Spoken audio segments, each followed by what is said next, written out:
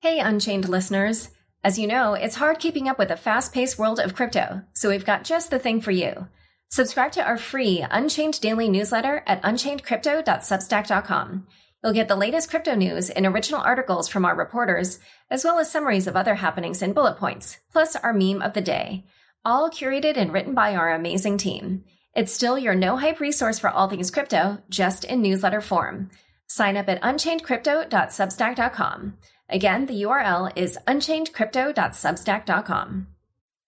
Hey all, a few quick announcements before we begin. First, this episode is longer than a typical Friday show, but that's because this is the first ever podcast interview with Punk 6529. And once he got talking, and he's an excellent talker, I just wanted to let him run. So even though it's longer than a normal Friday interview, it is well worth your time. Second, I have a number of book events coming up soon. So if you want to see me or get your book signed, please mark your calendars for these events, and I will put all the details in the show notes. And very soon, we will also be putting a section for upcoming travel and events on my website, laurashin.com. Okay, so here is the rundown. Friday, March 26th, from 4 to 5 p.m., I will be doing a book signing and reading on the Harvard campus at HBS Aldrich 11. I will be interviewed about my book by NF Castle's Michelle Choi, and will also do a signing and Q&A. The next day, Saturday, March 27th, I will be moderating a panel at the Harvard Blockchain Conference from 3 to 3:45 p.m. with NFT artist People Pleaser, NF Castle's Will Lobkowitz and Michelle Choi, and Nifty Gateway COO Patrick McLaren. On Tuesday, April 5th, from 6 to 8 p.m., I will be doing a reading and signing hosted by the city of Miami Beach, and Future Perfect Ventures at Sky Yard in Miami Beach. Jalak Jobanputra, CEO of Future Perfect Ventures, will be interviewing me, and we will also do a signing. You need to RSVP by April 1st. Information in the show notes. This is right around the time of Bitcoin Miami, so get there a little bit early and you can come to this reading. On Saturday, April 9th at 11 a.m., I will be on a panel at the Annapolis Book Festival. On Tuesday, April 12th, at a time TBD, I will be at Startup Grind's global event in Redwood City, California, and this particular conference is focused all on Web3. And finally, I will also be at the PBS Seattle Crosscut Festival, which takes place from May 4th to 7th, and I will also be at the Oslo Freedom Forum, which takes place from May 23rd to May 25th. Details on these events TBD. Okay, now on to the show. Hi, everyone. Welcome to Unchained, your no-hype resource for all things crypto. I'm your host, Laura Shin, author of The Cryptopians. I started covering crypto 6 years ago, and as a senior editor at Forbes, was the first mainstream media reporter to cover cryptocurrency full-time. This is the March 18th, 2022 episode of Unchained. If you're frustrated that your bank account isn't crypto-friendly, it's time to make a change. On Juno is a powerful new checking account that lets you buy, spend, and earn in crypto. It's free to open an account and even comes with a metal card. Download the On Juno app today. With the Crypto.com app, you can buy, earn, and spend crypto in one place. Download and get $25 with the code LAURA. Link in the description. CoinChange is the easiest way to earn passive income using crypto. You can safely deposit cash or cryptocurrencies to earn up to 20% annual yield. There is no lending or market risk, just simple, high-return yield farming. Create an account today at trydefi.cc/UNC and receive 40 USDC. That's trydefi.cc/UNC. Today's guest is Punk 6529. Welcome, 6529. Thank you. Very happy to be here. Last Friday, Yuga Labs, the creator of the Bored Ape Yacht Club, announced that it had acquired the CryptoPunks and Meebits collections from their creator, Larva Labs. Why don't you describe what else it was that they announced with that acquisition and how you think this will change things for CryptoPunks and Meebits owners? Great. And I'm happy to do that. And I think before we discuss that specifically, I think it's probably useful to take a step back to what the punks represented in the space, what maybe Yuga Labs represented in the space, because I think beyond the technical aspects of the transaction, I think there were quite a few, let's call them narrative aspects or psychological aspects that are embedded in the various reactions that people had to this. So if that's okay, maybe we do some context setting. So the punks are not the first NFTs, but let's say they're the first NFTs that reached popular knowledge, popular social construction. They have been, in the last year, at all points in time, the most valuable collection by most metrics of the market capitalization of all the punks cumulatively. And they had this, let's say, countercultural narrative, right? There's a lot of OG punk holders, and particularly the early punk holders are people who saw value in NFTs and saw value specifically in the punks early, or at least saw narrative, saw art, saw that this was something worth claiming. Initially they were free, or collecting. This led to both a certain community feel among the punk holders and a certain aesthetic. I mean, they are, in fact, punks, and they're low-res punks, but they are punks, so they have a countercultural vibe in what they're representing visually. And this abstract aesthetic, this 24 by 24 pixelated aesthetic, has dramatically influenced the space, as has the structure of the collection, right? Whether on purpose or by accident, the CryptoPunks have set the base model for what a PFP, profile picture collection, looks like. That it's around 10,000 pieces, that there are dominant hierarchy traits. So in the case of punks, humans, zombies, apes, aliens, and that there is a generative aspect in how their various traits are randomly given to each individual punk.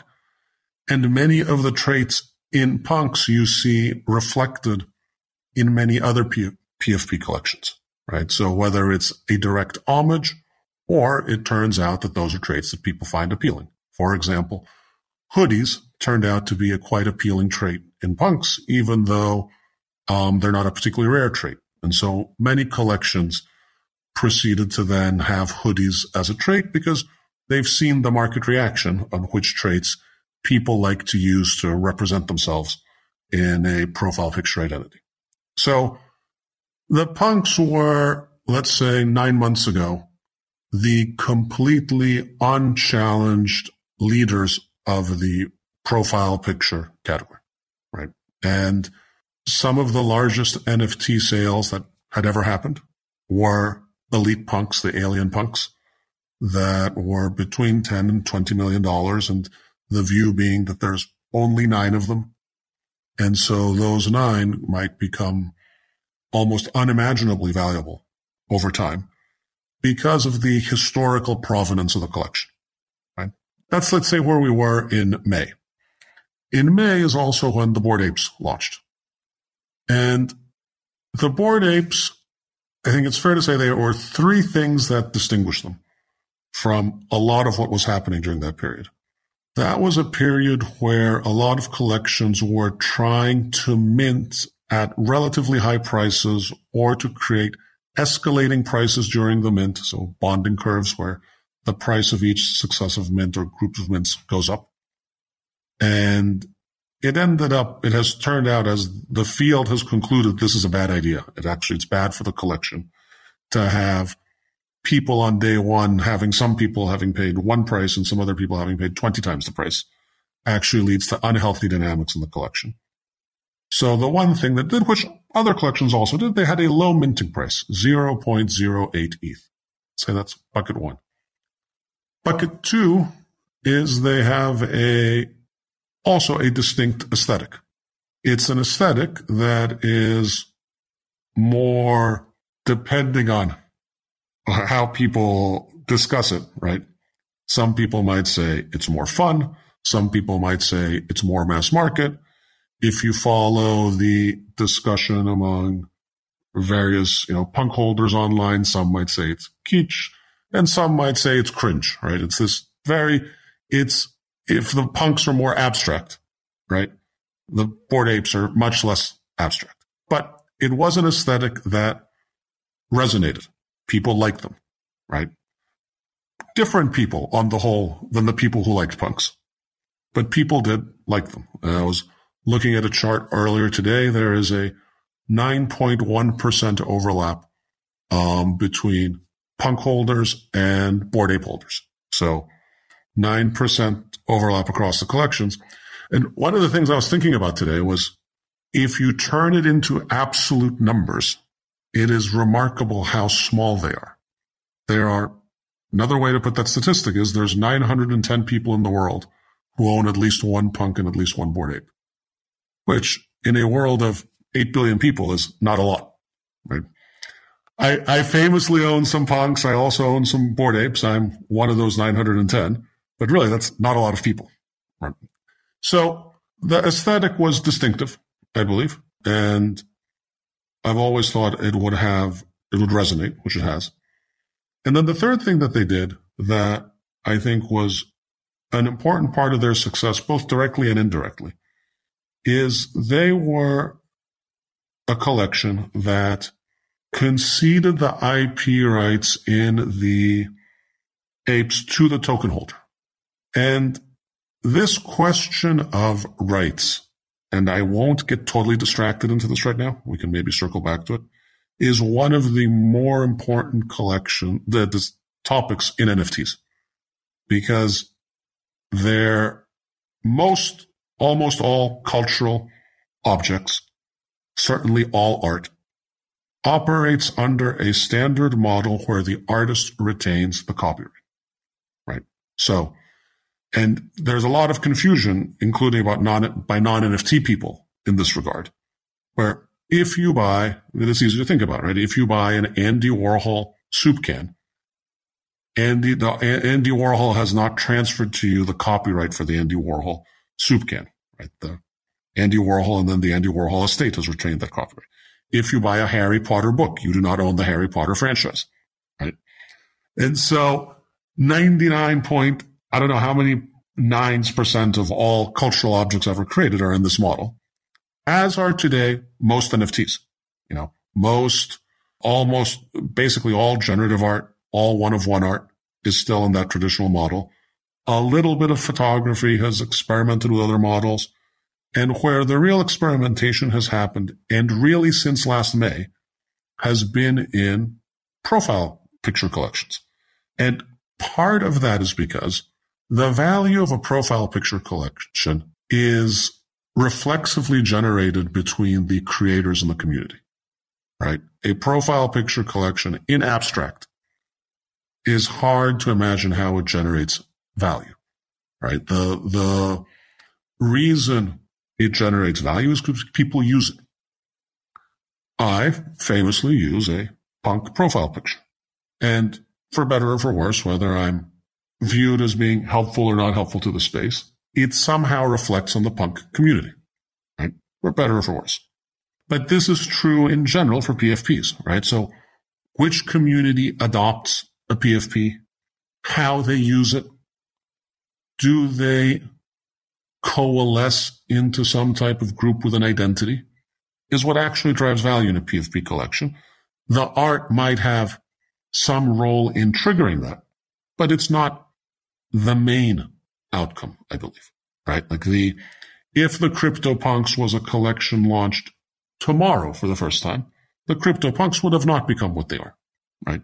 The CryptoPunks were important. Yes, there was an interesting aesthetic, but it was an interesting aesthetic at a moment in time, right? And that moment in time was in 2017. That coalesced a certain community around them. This concept that the token holder can own the rights for that NFT and then also commercialize them was a big idea. And it is a big idea that so far it's less about, I think, how it's been used in practice and more about the narrative. So in practice, we're still very early for people to have built large commercial enterprises using their PFP, right? You see different, I would call them experimental initiatives. So someone has launched a derivative collection using their Bored Ape as the starting point for that collection. Someone placed their ape on a microbrew. Someone placed their ape on a coffee brand. Someone DJs and puts the ape in the background. Someone licensed several of their apes to be some type of virtual band. None of these are large commercial enterprises yet. But the narrative, I think, does flow into the value of the Bored Apes. The thought that maybe I can do it, or maybe someone else in the future can do it. If the idea is that someday the Bored Apes become an important global brand, that effectively you somehow own part of the franchise, is an important part of the Bored Apes narrative. And the success of the Bored Apes reset in many ways what is now the market standard for PFP collections, right? I have a fairly aggressive view of this. I believe now the only two viable choices for a PFP collection are either commercial rights like the Bored Apes model, or the whole collection goes into the public domain. And it's a very interesting discussion which of those two models are going to win. But it's hard for me to imagine that a new PFP collection launches in 2022, says the community that's going to use it is going to have no rights to the value that they co-create with the artist. I don't think that's a competitive proposition in 2022. So what happened over the course of the year? The Bored Apes broke away from the thousands of PFP collections that were launched in 2021, right? There's huge survivorship bias in PFP collections, right? So everyone says, oh my gosh, I wish I had bought a Bored Ape. I mean, there's no one in NFTs that wishes that they didn't buy like 20 Bored Apes, right? But there are many collections that looked like they might be somewhat similar and didn't go anywhere. And so some combination of how the collection was structured, but also the team execution led to the Bored Apes accelerating away from a lot of other collections. And late last year, there was this competition, I put this in air quotes, between the Bored Apes and the punks, which was really primarily on the Bored Ape side, right? That the Bored Ape side said, oh, maybe we'll catch the punks. And, a lot of Bored Apes holders were people who were priced out of punks in May or in June or July, right? And then said, oh, well, here's our own community. And it's interesting. I mean, all the PFP collections are still tiny, right? If we are going to have mass adoption of PFPs, of NFTs, collections of 10,000, 20,000, 30,000 in the world of billions of internet users are tiny, right? So you end up with this strange effect that I don't think anyone has solved yet, of things that are good for the collectible value of the PFPs are bad for building a community, because very quickly they run into prices that are unreasonable for normal people to say, I want a profile picture, I want to join a community, and the ticket in is $300,000, right? Which is what it is right now. It's a pretty big ticket item. And then what happened towards the end of last year, the floor price flipped. And I don't want to overstate the importance of it, because I actually don't think it's particularly important. But it was viewed as psychologically important for some. And for our listeners who are not necessarily NFT native, the floor price just means what's the price of the least expensive available piece in a collection available for purchase, right? So the least expensive Bored Ape at some point was more expensive than the least expensive punk. The analysis I've seen and done is the overall value of all punks together is still probably a smidgen higher than all the Bored Apes together, because the highest end punk pieces have traded at significantly higher values than the highest end Bored Ape pieces, but they're broadly the same now, right? I think it's fair to think of them as broadly the same market cap in collections, which, if you rolled back the clock to May and asked people if this might happen by the end of the year, the average very sophisticated NFT person would have given you 100-to-1 odds against this, right? The punks, from a value perspective, were viewed as being untouchable.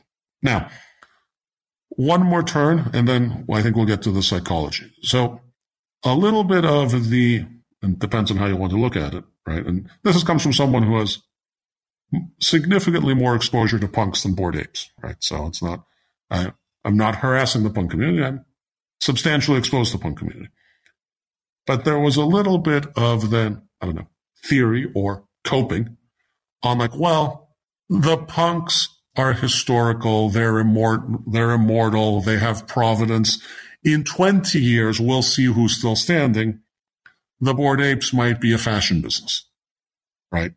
They're cool now, but 3 years from now, something else is going to be cool. And this is going to keep happening. Like today, everyone likes to wear Supreme. The next day, everyone likes to wear a bathing ape. These things will come and go. But the punk's position at the apex of PFPs is something that over the long run will never change. And I think that was, I believe, the view, in fact, until quite recently. And there was substantial pressure on Larva Labs to change their policy on rights, because you had this weird situation 10 days ago where the countercultural collection, the historical provenance collection, the Rebels of Crypto collection had the most restrictive rights policy of any major PFP project. And there was this significant mismatch between those two, that the values, I think, represented by people who wanted to own a punk tended to be crypto values. And crypto always tends towards decentralization. But if you read the terms of use agreement of the Meebits, which is where Larva Labs truly laid out a proper legal agreement, well, it was very corporate. And I read that in May and I said, wow, that could have just been any type of big company terms of service agreement. There's very little punky or countercultural about this. So there was a lot of pressure from some famous punks holder like 4156, who had a very famous punk ape, and spoke to Larva Labs and said, look, we'd really like you to consider changing the rights policy. And he claims they then blocked him or unfollowed him on Twitter. And so then he sold his ape. There was this in the background of this mismatch, I think, between narrative and I don't think it's Larva Labs' fault, right? Like what happened is the market changed. The environment changed. We learned something in 2021, right? This hadn't crossed anyone's mind necessarily in 2020. But in 2021, we learned about rights. We learned about public domain and PFP collections. And so this is where we were 1 minute before the transaction was announced. So before you go on, I just want to make one clarification, which is that I think the punks actually didn't have any policy. And so people were also criticizing Larva Labs for not being transparent. And when they finally released a policy for Meebits, people kind of felt that, that probably is the same approach they would take to CryptoPunks. But as far as I understand, I don't think they ever even released a rights policy for CryptoPunks. So that was kind of another issue, was there was like a lack of transparency and clarity about it. Correct. So the best view of the punks community was that at some point in the punks Discord there had been a posting by the Larva Labs teams that you could monetize up to 100,000, which is something similar that appeared in the Meebits contract. So the Meebits contract, the Meebits terms of use gave a limited commercial license, but one that I think in practice was useless. It was a commercial license that tapped out at 100,000 a year. Now, this is not to say that most projects will be beyond 100,000 a year, but it's the type of thing nobody starts a business thinking you're going to tap out at 100,000 a year, right? Like by definition, if that's what you think is going to happen, you're not going to do it. And it specifically excluded digital objects, which for a world and community whose whole basis of being is digital. I mean, it was basically, sure, if you want to make a baseball hat for you and 10 friends, do that. But honestly, I don't think anyone cares about that, right? Like, I don't think the Bored Apes are excited because they're going to make t-shirts. I don't think the punks were excited they're going to make t-shirts. I don't think the big opportunities in the future metaverse of 10 years from now aren't we're going to have t-shirts with our PFP on. I mean, it's totally irrelevant. And realistically, it doesn't matter what they say. No one's going to come and force you because you made a t-shirt with your punk on it. Who cares? Like, even if they didn't say that, no one's going to care. So the announcement, I believe, was very bittersweet for a lot of punk holders. And it was bittersweet as follows. They got one thing that they liked along with one thing that they didn't like. And the thing that they liked was that contemporaneously with the announcement, Yuga Labs said the punks will go under the same license as the Bored Apes, which means commercial rights have moved to the punks holder. This is something that a lot of people had asked for over time. This is a good thing. This is a substantive improvement in the rights of the punk holders and a substantive improvement in the decentralization of the punks. The part that they didn't like. There's probably no more annoying person to have had to do that for the punks than Yuga Labs, right? Yuga Labs was their direct competitor in a way, sort of, not really. Primarily, the Bored Apes were competing with the punks, right? The punks were in this model of like, look, that's fine. It's cool. They should have their fun, but the punks are the punks, right? The punks stand alone. The punks aren't commercial guys trying to commercialize these things. And suddenly, it turns out that Larva Labs sold the rights to, in fact, that very specific commercial entity. And this has caused a lot of discomfort. If you see there's both, a split in the community is probably too strong, but even I think there's also just mixed feelings among individuals, right? In that some people say, well, I expected more from Larva Labs, right? Why did they have to do this? Or why couldn't they have just done this? Why did they have to combine that with a sale? Some other people say, well, the narrative has changed. It's one thing to be the countercultural crypto rebels, and it's another thing to be the fourth collection in a conglomerate backed by venture capitalists that are going to be clearly commercial. It's a different narrative. Some people say, oh, well, what happens next? If Yuga is sold to Facebook, now our counter-cultural punks are going to somehow be related to Facebook. That feels strange, right? Feels off.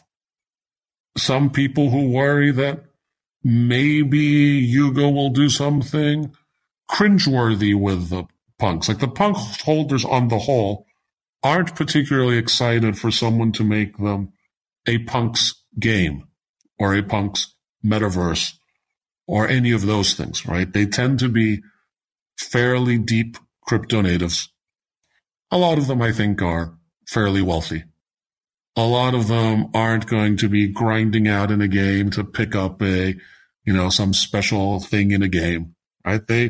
And so now there's like new risk factors to the punks that they might turn cheesy, right? Like that. So this is the negative side of the story. I'll give you the positive side. I appreciate and understand the negative side, right? I'll give you the positive side though. The positive side is these are natural things that may happen when an indie band starts mainstreaming. And if it wasn't going to happen here, it was going to happen at some other point, right? You can't simultaneously expect that punks mainstream and punks also are super countercultural forever, right? Those two are contradictory. And the reason I'm more positive about this than I think some of my fellow punk holders is I think, this is funny to say, I had baked in worse into my assumptions. Once I read the Meebits terms of use, it was clear what Larva Labs' position was, right?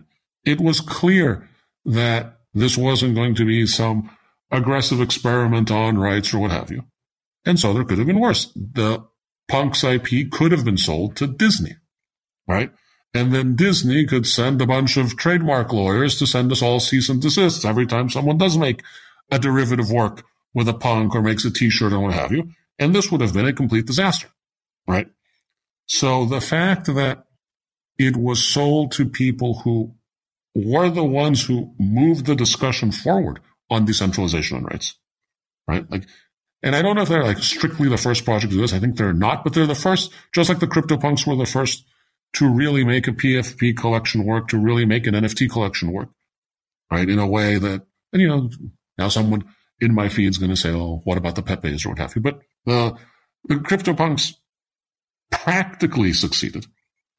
The Bored Apes practically succeeded in moving the field forward in terms of rights usage. And so would it probably be even better for the punks narrative if, as people were suggesting, you know, Larva Labs put the IP in a foundation and gave the rights away and then took the keys to the foundation and locked them away forever and threw them to the bottom of the ocean, and then the narrative could never change? Sure, I think that would have actually been the preferred option for most punk holders. That Larva Labs doesn't do anything ever again. You leave the historical provenance clean. There's no chance for something cringeworthy to happen, and we go from there. However, as I explained to my friends, like, that's not our decision to make. It's theirs. They always had the rights. They made it clear they had the rights. They could have made whatever decision they want, and by definition, they did, right? And so given that they've made conditional on Larva Labs making a decision like that, I believe it is a better decision than if it had gone to a traditional media, lifestyle, entertainment company, because something substantive has changed. The substantive part that has changed is the license now is dramatically better. And so for the first time in punk's history, and this is going to be a little controversial, I'm going to get yelled at later in Discord, the punks are actually in control of their own destiny, because the punks can do whatever they want now, either individually or in groups. So there is a little bit of, I think, still, and is left over from the Larva Labs days where, you know, a lot of the punks Discord was like, I wish Larva Labs would do X or do Y, or not do X or not do Y. Today, Yuga might do something or not do something, but you're not bound by it anymore. No one is going to, let's say Yuga makes a punks game. I don't think they will, but let's say you don't have to play the punks game. Let's say the punks want to do something else. Well, one punk or two punks or 500 punks can get together and do whatever they want. Set up whatever narrative they want. Engage in whatever activities they want. It's in the community's hands. Now, this is a maybe more complicated narrative, right? Maybe it's a more complicated narrative than the punks are the holy of holies and they're going to be set in stone forever and blah, blah, blah, blah, blah. But to me, I never quite 100% bought that narrative, given that even the punks themselves aren't 5 years old. I think one of the things that does happen in this space is we're watching social construction happen in real time, right? It's an amazing time to be in NFTs because many things, it's a combination not just of a new crypto art movement, which it is, but also a new technology for transporting intangibles, which is an unbelievably big topic because societal intangibles are a multi-decatrillion-dollar asset class. And so we now have rails to move around intangibles. And because of A and B, you can now make new forms of social organization, things we have not seen before. And there's a nuance here that I think is underappreciated. Most forms of how NFTs are used are not securities, which means you don't end up with the same centralizing influence that tends to happen or forces that tend to happen on tokens that are securities, right? And that you're very aware that they're securities. And that leads to centralization and good lawyers and having to make sure you don't get in trouble with the SEC.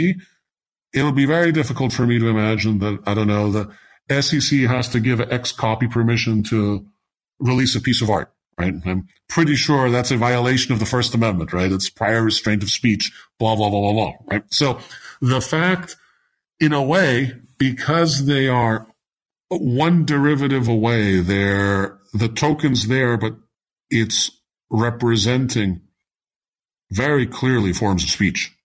You have the opportunity to experiment more broadly with social organization. Yeah, well, I just want you to hold that thought because we are going to have a quick word from our sponsors and then we will continue the conversation. It's time to bring Wall Street to Main Street. CoinChange is democratizing access to wealth management with low risk, high return, passive income through DeFi. It's simple. Just deposit your crypto into a CoinChange high yield account to earn more over time. Your yield is paid out daily and can be withdrawn anytime. CoinChange's yield farming doesn't utilize lending or other risky strategies. No minimums, no obligations, just high yield. It's time for a change. Create an account today at trydefi.cc/UNC to receive 40 USDC. That's trydefi.cc/UNC. There's been a lot of buzz around getting paid in crypto, and it's easy with OnJuno, the all-in-one crypto and banking app. You can set up a direct deposit and earn a portion of your paycheck in crypto. You get 10% back when you spend USDC with the OnJuno card, as well as a 4% yield on your USDC. Not to mention, you can buy crypto with zero fees. All of this from an FDIC-insured checking account. OnJuno integrates directly with your direct deposit system, has no transaction fees, and is already being used by employees of some of the biggest tech companies like Google, Apple, Amazon, and Microsoft. It's free to open an account, and today you can get $50 added to your first direct deposit using code LAURA. Download the OnJuno app today. That's OnJuno and use code LAURA for $50. Back to my conversation with 6529.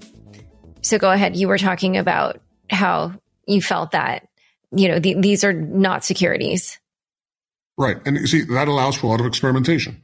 And so what you have is three things wrapped up together. A new art movement, a technology that allows us to own, transport, compose intangibles on digital rails, and the ability to think about what forms of social organization you can do in this space. And so, given this, we have early hypotheses of what is going to work. We have early hypothesis of what social construction will last over the long term, right? Because this is all, Bitcoin was also social construction, right? Bitcoin, I am 2013 era Bitcoin.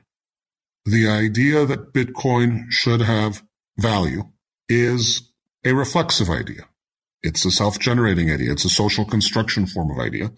And Bitcoin has been incredible at forming the social construction, whether it's digital gold or never sell your Bitcoins or put them in cold storage, et cetera, et cetera, et cetera. These social construction or intersubjective myths or memes or whatever you want to call them, they're all the same thing, right? It's at the end, it's social construction. It's forming of meaning, forming of cultural meaning. Bitcoin was extraordinarily successful at that. Now, this is happening in NFTs. And so the social construction that owning a CryptoPunk is valuable, means something, and that valuable can be expressed in the value of the token itself, is a new idea. It's an idea that is year and a half old, right? I did want to ask you a question about this because CryptoPunks don't have royalties built in the way that the Bored Apes do. And I wondered if you felt, because, you were talking about how the community kind of maybe wasn't so excited about the fact that it was Yuga Labs that acquired the Punks and Meepits. But there's sort of like already this difference between the collections. And so I just wonder if that will sort of naturally create a difference in how Yuga Labs stewards the Punks. Sure. Well, I think the biggest difference there is reflected in that Yuga Labs is much more valuable than Larva Labs, right? Yuga Labs is more valuable for a couple of reasons. But the first reason is it has an ongoing 100% gross margin revenue stream from royalties, right? And the Bored Apes trade pretty actively, as do the mutants and a little bit the puppies. But this creates an ongoing revenue stream that Larva Labs does not have. And you see this reflected. I mean, I don't have direct view on these numbers, but it's clear that if you think through it, the Yuga Labs has a multi-billion-dollar valuation. Those were the numbers thrown around in the press over February, and raised some money and had some money on balance sheet and had enough money between those two things to buy both the Larva Labs held punks plus the punks and Meebits IP, which means this ended up being valued at a fraction of. So even though the collections are the same value, right? The buying all the punk NFTs and buying all the Bored Ape NFTs will cost about the same. The company, Yuga, is much more valuable than the company Larva. And it's two things. One is the royalty stream, which is an ongoing value that moves from holders to the company, right? Because it is, in effect, Yuga is your 5%. I don't know rough answer. They're 5% the royalties, I think, is a 5% co-shareholder in all the Bored Apes forever, right? And also, of course, that the Yuga team is much more commercial, much more active, much more likely to convince a set of VCs that they're going to generate a variety of new and exciting business opportunities, and therefore their company should be much more highly valued. Whereas the Larva Labs team very expressly does not want to do this, right? They're geniuses, right? Their contribution to NFTs is irreplaceable. I mean, the punks, the autoglyphs, which was the first on-chain generative art. The Meebits, we'll see over time how important they end up being, but they're interesting and they were fairly cutting edge as well. And what the team said very clearly is they do not find their best personal satisfaction in running a big commercial business. They don't want to scale up a team and be business people, but they consider themselves artists and programmers, and they have historically been on the absolute cutting edge.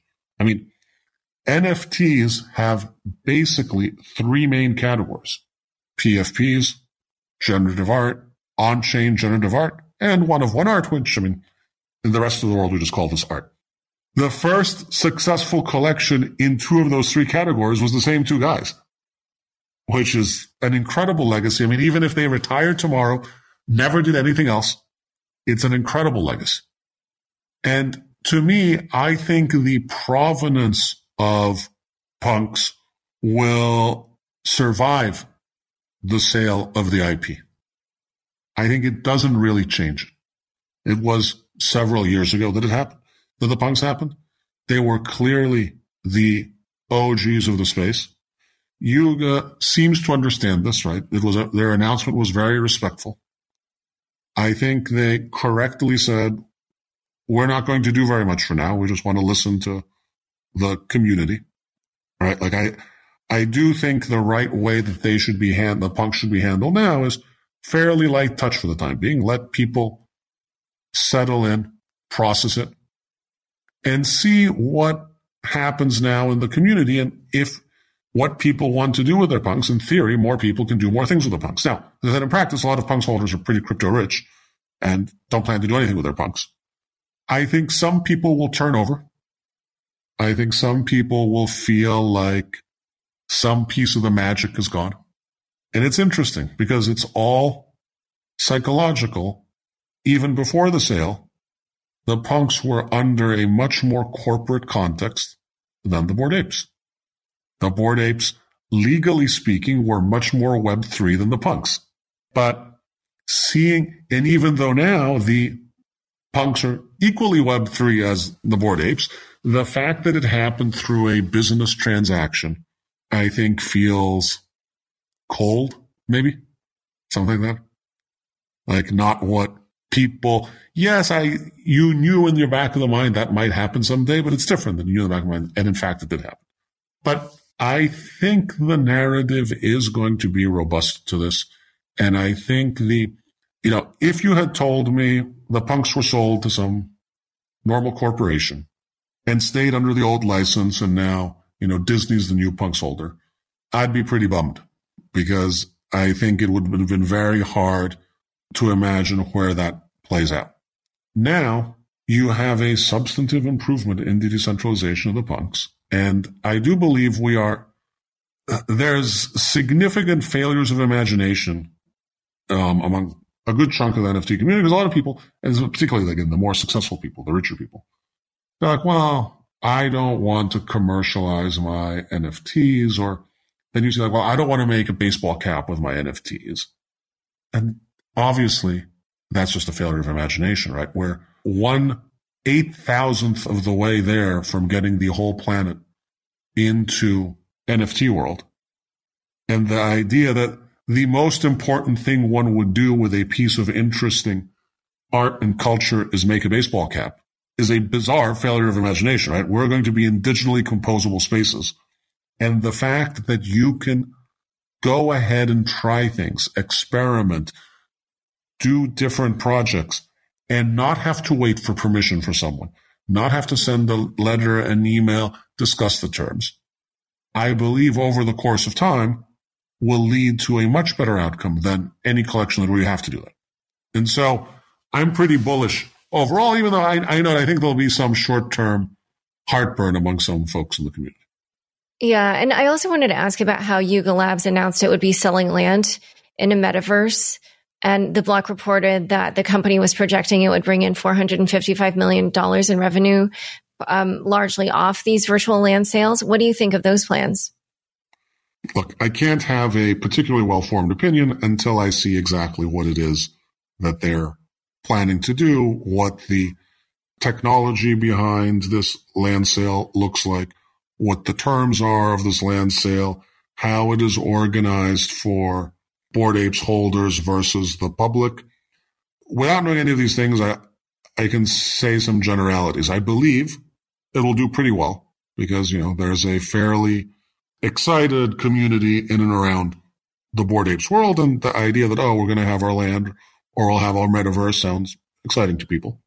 Historically, Yuga has succeeded in all of their launches, right? So it would be strange to bet against them here. Second, and this is a very high concept discussion because it doesn't apply just to Yuga. It applies to all metaverse land experiments, whether it's Decentraland or Somnium, or there'll be many, many more. I do wonder if the construct of land sales is exactly right for these types of projects. And I'll give you an example, not from Yuga because it hasn't launched yet, but if you go through a lot of these metaverses, you'll find yourself at times walking through a bunch of empty fields and looking around to see if there's anyone around. And it is, quite frankly, boring. And it is, quite frankly, a failure of imagination to go into a computer-mediated environment and have empty fields there. The reason you might have empty fields and not well-planned cities is because there's physical constraints on the land, right? Like there's a piece of property, and until they develop it and put, millions of dollars of concrete or whatever, it's empty in the middle of the city. It's a parking lot. That doesn't exist in a computer-based environment. You could vanish the empty fields, right? You could have portals from one place to another. I understand, of course, why all metaverse platforms so far are doing this. It is both an excellent funding mechanism to sell land, right? And so most of these land sales have done well. And then there's the view of if you once you commit people through purchase of the land, maybe they'll then expend additional resources, both economic and intangible, psychological, to develop it out, right? They'll say, it's a mental model that is familiar to people. I have a plot of land. I can build something on the plot of land. I respect that, but it is also bringing a mental model that is based on a unmovable 3D grid of the real world into computers where that's just not true anymore. And I suspect, and I can't tell you the answer because I haven't done it, I haven't seen it, but I suspect this is one of those of this category. When television first came out, a lot of the early TV shows were radio shows with a camera pointed at the presenters because you were still stuck in the prior mental model. Land sales, without necessarily having the solution, the alternative solution, to me feel like that we are in the mental model of the real world where, if there's going to be a 3D space in the real world, and you saw land, you build a house and you go in and out of it. And then we've transported it to the digital world. And I'm not sure then it's going to be the right fit. If you want to think of something more recent, early internet, right? We did online magazines, online newspapers, right? The 90s were all about that. And were online magazines and online newspapers successful? Yes. And, does the New York Times is the New York Times more successful today online than it will be if it didn't have online? Of course. But it turns out the native informational mediums of online weren't the New York Times Magazine, but online, but Twitter and Facebook, right? Where they changed fundamental parameters of how you convey information. And those became massively larger businesses than the offline business now presented to you in the same format but on your computer. But this is not a comment specifically about Yuga, right? It's my view generally about these metaverse land sales they've been successful. They've been successful, but I suspect there's a turn there's an orthogonal shift in the model somewhere where they'll be really successful. And what do you also make about the company's announcement that it would launch a governance token called ApeCoin as well as a DAO? So from what I understand, reading their website about the coin, it is a combination payment token and governance token, but primarily a payment token, right? And so it's one of those, you don't get any rights from owning it because if you did, it would be a security and then they couldn't issue it to retail participants, non-accredited investors. They said that they and Animoca are going to use it in their virtual worlds. And then there's a treasury that the DAO can vote on to spend for, I assume, community building type activities. Right. So the treasury governance token part is fine in and of itself. I don't think hugely exciting. In and of itself, that part shouldn't drive a ton of value. The interesting question is going to be the payment token. And, again, it's again social construction, because the first question one will ask yourself is, wait, so where did these billions of dollars come from? Right? They didn't exist. Because people are saying, oh, well, maybe it'll end up settling out at $1 billion or $5 billion or $10 billion. Where did they come from? Right? That makes no sense. But there could be a place they come from as follows. If Yuga and Yuga's partners create various services online, metaverses in quotes, or games or what have you, and the in-game, in-metaverse sales require that token, that does create a base level of buying pressure for that token, particularly, if they then sold it the next moment, I don't know, but if they held it, right, which I imagine they might, you could, I think, accrue value into that token and use it, but you'd have to, but I think they will, make it the coin of the realm in a way for Yuga World, right? And so, to me, my mental framework on this is going to be the M1 of Yuga World. And I don't know, is that going to be good, bad, and different? Well, it's a great question. I think it is the token. I believe even the NFTs, I think this is what the CryptoPunks worry about. I think the token and the NFTs for the Bored Apes are execution dependent, as is the land, as is the quote unquote metaverse, as is the game, right? Whereas the punks pre-purchase were not, by Larva Labs not doing anything, which they very explicitly said they're not going to do anything. Great. Well, you're not execution dependent. Like, they also can't do anything bad, right? Like and so Yuga's a higher beta play, right? If Yuga hyper executes and becomes a quote unquote Disney or Marvel or whatever of the digital era, well, then the whole Yuga universe, the upside is vastly higher than, oh, it's historic collectible art, right?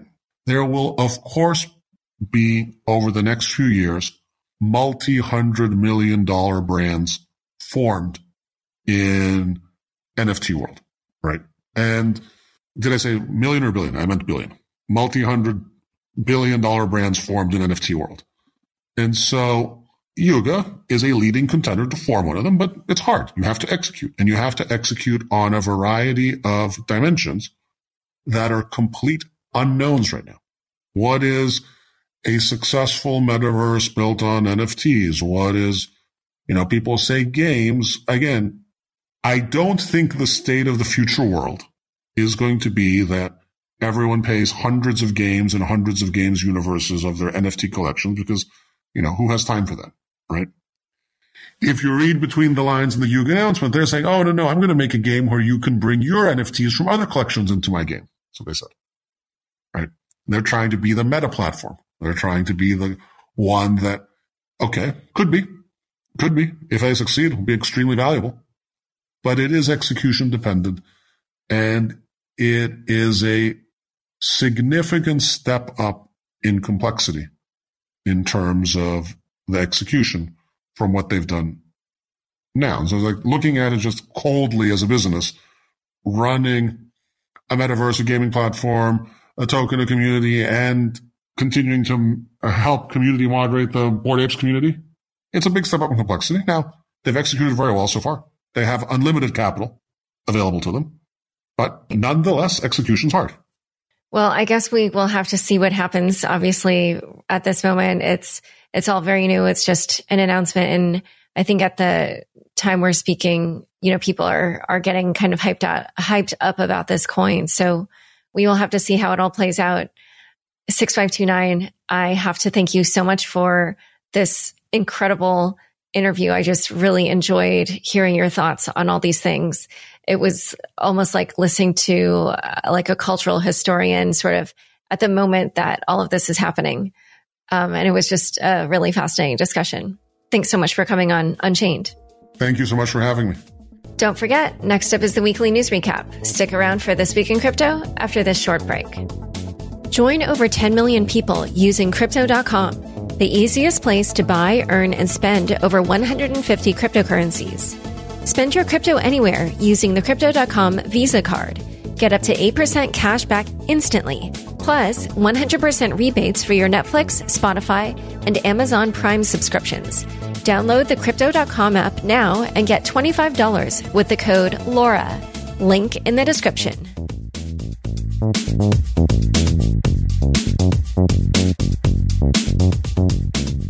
Thanks for tuning into this week's news recap. Crypto legalized in Ukraine as government uses donations to buy supplies. Alex Bornyakov, the Deputy Minister of Digital Transformation of Ukraine, reported last Friday that the country has begun to utilize the funds donated to Ukraine via crypto. According to Bornyakov, Ukraine has purchased, among other things, 5,500 bulletproof vests, 500 helmets, and 410,000 packed lunches for its army. Tweeted Bornyakov, crypto assets proved extremely helpful in facilitation of funding flows to the armed forces of Ukraine. This week, President Volodymyr Zelensky legalized crypto within Ukraine's borders by signing the law of Ukraine on virtual assets. By signing the bill, virtual assets officially come under the jurisdiction of Ukraine's Securities and Stock Market Commission. According to Ukraine's Ministry of Finance, the bill will also allow foreign and Ukrainian crypto exchanges to operate legally within the country, with support from Ukrainian banks. Ukraine is also planning on launching a set of NFTs, reports The Guardian. Deputy Minister Bornyakov told The Guardian that Ukraine's NFT collection would be like a museum of the Russian-Ukrainian war. We want to tell the world in an NFT format. Bornyakov added that each NFT would include a piece of art memorializing a news story. We want it to be cool, good-looking, and it takes time, he told The Guardian. A week ago, Elliptic estimated that Ukraine has received over $63 million in crypto donations on-chain, while CoinDesk reported that the number was closer to $100 million. The merge is coming. The Ethereum merge occurred on the Kiln testnet this week taking the smart contract network one step closer to its transition from a proof-of-work consensus mechanism to proof-of-stake, a moment in time called the merge by Ethereans.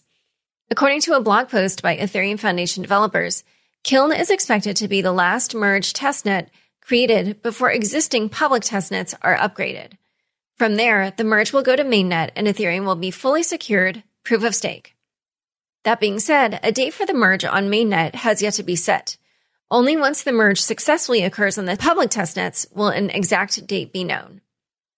Ethereum's approach to the merge comes as data from Etherscan shows that over 10 million Ether have been staked to the official ETH2 deposit address.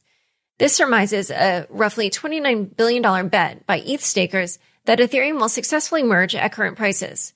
With Ethereum's market cap sitting around $337 billion, that means roughly 8% of all ETH is locked into the network's consensus layer, formerly known as ETH2. With the merge, analysts are expecting a drastic decrease in ETH issuance.